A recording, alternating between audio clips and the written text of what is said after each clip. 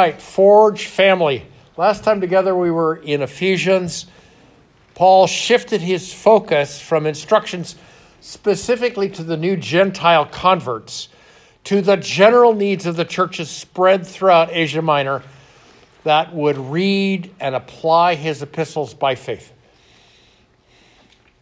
In chapter 4, verse 25, the apostle began to lay out a series of significant sins. Now, mind you, there are none that are insignificant. But these were sins that the churches of Asia Minor were confronting amongst the new believers. Paul launches with the command to lay aside sin. Yes, be righteously angry, but do not sin. Further, another form of anger, one that holds bitterness and irritation, must be laid down before end of day, before you lay your head. If that's allowed to remain, that creates a marked off zone that creates a vulnerability. It creates access for the deceiver. Paul commands that we stop giving that access to the enemy. Lay it down, confess it, be forgiven and cleansed. And then Paul moved to the lifestyle of thievery that infests the Gentile cultures, finds its way into the church. Again, Paul commanded it to be laid down and replaced by honest labor and generosity from the proceeds. So if that's part of life, run to Jesus, drop that sin, be cleansed and forgiven, and empowered by Holy Spirit to begin life anew. Paul takes on corrupt, rotten speech, again, with the command to strip it off, lay it at the feet of Jesus, repent, and be forgiven. Be filled again with Holy Spirit to speak with purity, to lift up the ones who hear your counsel and words. The avalanche of external sins listed are set opposed to Paul's command of, and do not grieve the Holy Spirit. He's the one who sealed you up for salvation against the day of redemption.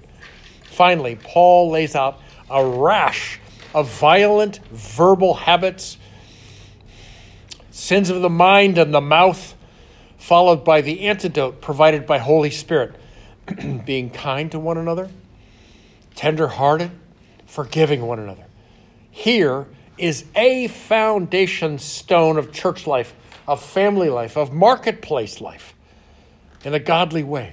Apply that antidote because it is God in Christ who has already forgiven you. Let's pray.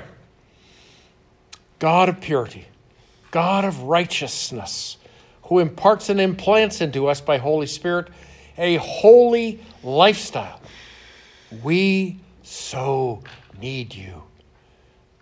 The America of today looks and sounds like much of the Gentile culture of Paul's day.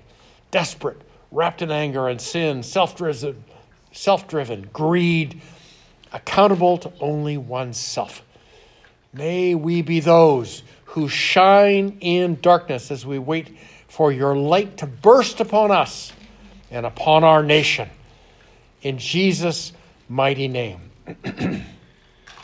All right, Forge family, turn with me to Ephesians 5.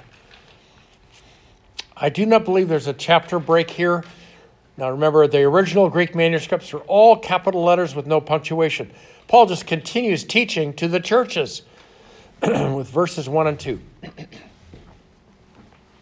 Therefore, be imitators of God as beloved children and walk in love, just as Christ loved you and gave himself up for us as an offering and a sacrifice to God, as a fragrant aroma.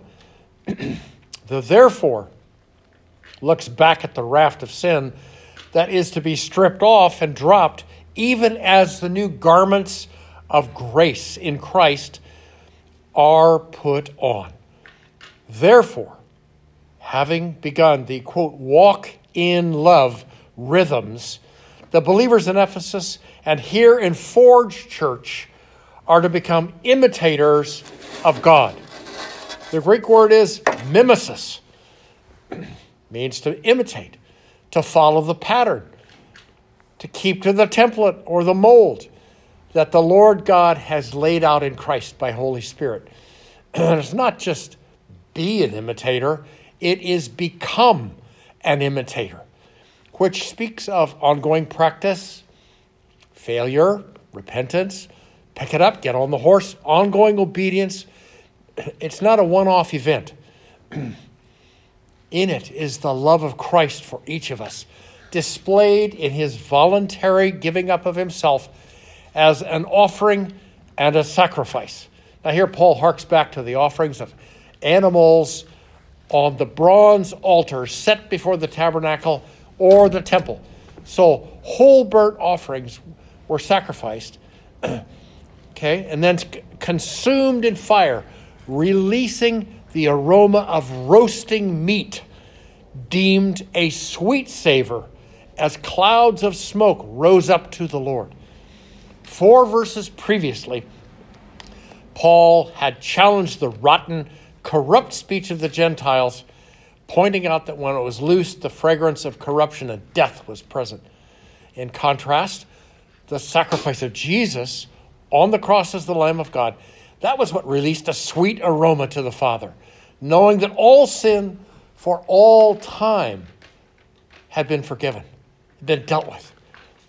The atonement was then offered to all, but could only be received as a gift, received by faith, just like grace.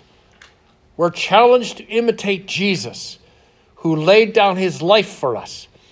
We're to imitate his love for others, all of them. Now, Paul in verses 3 and 4 introduces another vast influence in the lives of Asia Minor that befouls individuals and ruins churches. Quote, "But do not let immorality or any impurity or greed even be named among you, as is proper among the saints. And there must be no filthiness or silly talk or coarse jesting, which are not fitting, but rather giving of thanks." So all over the known world, there were temples set apart to idolatrous worship of some figure, some ruler, some demonic spirit, some legend, and without exception, all of them incorporated some form of ritual prostitution or broadly affirmed it. In Corinth, the temple of Aphrodite was staffed with more than 1,000 male and female prostitutes who flooded from the temple down into the city center in the evening, selling themselves. On the bottom of their sandals was embossed a set of Greek letters spelling out, "Follow me." And everywhere they put their foot in the dirt and in the mud, it called people to them.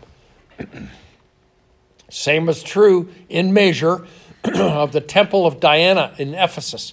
The income for prostitution funded the treasuries of the temples. The males of the culture were profligate to the extreme, indulging themselves in all manner of deviance. Then, come age 30, they would seek a bride, one half their age, to keep their house, bear their children, but who had no say over their past, present, or future promiscuity. Into the church of Ephesus came a mix of those exposed to forms of fornication so as to wound and enslave them.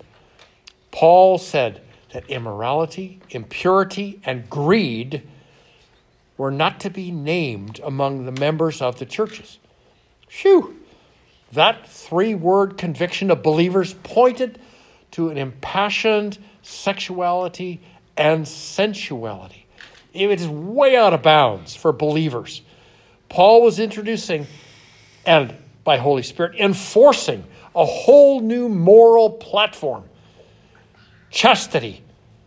Never before, nor after, has purity been set out as, quote, "walk this way." Christianity introduced this new virtue into the world and then lived it out. Further, the common raw jokes, double entendre, repeated immoral poetry, and the resultant back and forth silly language were banished from the believer's vocabulary and use. Paul said, that the giving of thanks was the antidote. So if you suddenly are engulfed and surrounded by the foul stuff, turn, bless his name, and giving thanks for his liberation in your life, that such gutter language and lifestyle no longer has you in its grip. That said, much of what passes for television comedy and movie and video storylines are laced. They're just shot through with immoral phrases, jokes, etc. Heads up, family. Cling to the, quote, giving of thanks, unquote, to break away from those culturally approved defiling ways. Now, verse 5 is one that other gospel writers and speakers elaborate on. Quote, for this you know with certainty that no immoral or impure person or covetous man who is an idolater has an inheritance in the kingdom of God and Christ. So first, impurity that is clung to and practiced. That's critical. You know, this is not a one-off thing. Impurity that is clung to and practiced. A person who covets your body or has greed for your relationship with your wife or husband. A person who has set sexual sin on a pedestal to be worshipped and repeatedly served is an idolater. None of those listed have any hope of an inheritance and entry into the kingdom of God in Christ. Paul already wrote to the Roman church addressing the counter-arguments of those who wished to be grossly immoral and free to do as they pleased. Because, obviously, the grace of the Lord Jesus Christ has wiped away all sin, so it doesn't matter anymore, and I can live just exactly like I want to. Deviant. And Paul had an answer for that. He said, may it never be.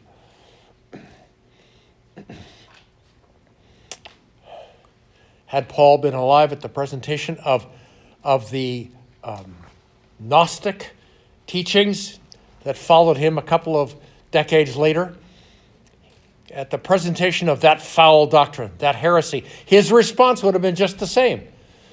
May it never be, because the Gnostics said, your spirit is pure and permanent and it's clean. Your body, you can do whatever you want because it's passing away. And Paul's response would be, may it never be. Those who practice sin have no hope in Christ. William Barclay said, quote, the gravest disservice any man can do to a fellow man is to make him think lightly of sin. Paul pleaded with his converts not to be deceived with empty words, which took away the horror from the idea of sin. F.F. Bruce said, we are to call sins by their names, however loathsome they are. Paul regarded extended conversations about such sins as dangerous to spiritual health. Alexander Pope gave this warning in verse. Vice is a monster of such frightful mien that to be hated needs but to be seen. But seen too often, familiar with his face, we first endure, then pity, then embrace. Paul said, let no one deceive you with empty words. So it's verses 6 and 7.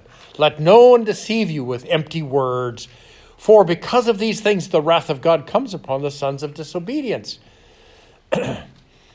Kent Hughes, one of the men that I have been blessed by as I study Ephesians, he had great insight into how to navigate this culture. The, quote, empty words we hear today go like this. Quote, well, God is too kind to condemn to hell those whose behavior doesn't measure up. Love will prevail. God is sympathetic with our frail human nature, unquote. Now, these are clever reasonings, but they do not convince God to turn aside his wrath. You see, there's a list in 1 Corinthians 6, 9, and 10. It's already there. He said it. He's not going to unsay it. This is what it says. Or, quote, do you not know that the unrighteous shall not inherit the kingdom of God? Do not be deceived. Neither shall fornicators, idolaters, adulterers, nor effeminate by perversion, nor homosexuals, nor thieves, nor covetous, nor drunkards, nor revilers, nor swindlers shall inherit the kingdom of God. So this, if you will, damning list that Paul has held up with the purity of the gospel, preaching across the whole empire, is followed immediately in verse 11 of the same text. In it is hope for all. Quote, and such were some of you. But you were washed, you were sanctified, you were justified in the name of the Lord Jesus Christ and in the Spirit of our God. Unquote. So, Forge family, across millennia, these words have had the same impact over and over. Men and women have come to Christ from a background of gross immorality, who repented, who laid down their deviance, who were washed clean and forgiven, and then Holy Spirit assigned them to carry the message of the risen Christ to their families, their classmates, their former partners in sin, and even even to governments. They became imitators of God. And such are some of us. Let's pray. Lord God, just as Holy Spirit moved in Paul to address the immorality that was pushing in on the church of Ephesus, that same Holy Spirit is with us, pushing back against the immorality of our culture around us. Thank you. As Paul wrote, we've been washed, we've been set to our intended use and place, we've been saved in the name of the Lord Jesus Christ and in the Spirit of our God. Lord, we overflow with gratitude, thankfulness, and praise, and we would press in with our obedience. Help us to guard one another. In Jesus' name, amen.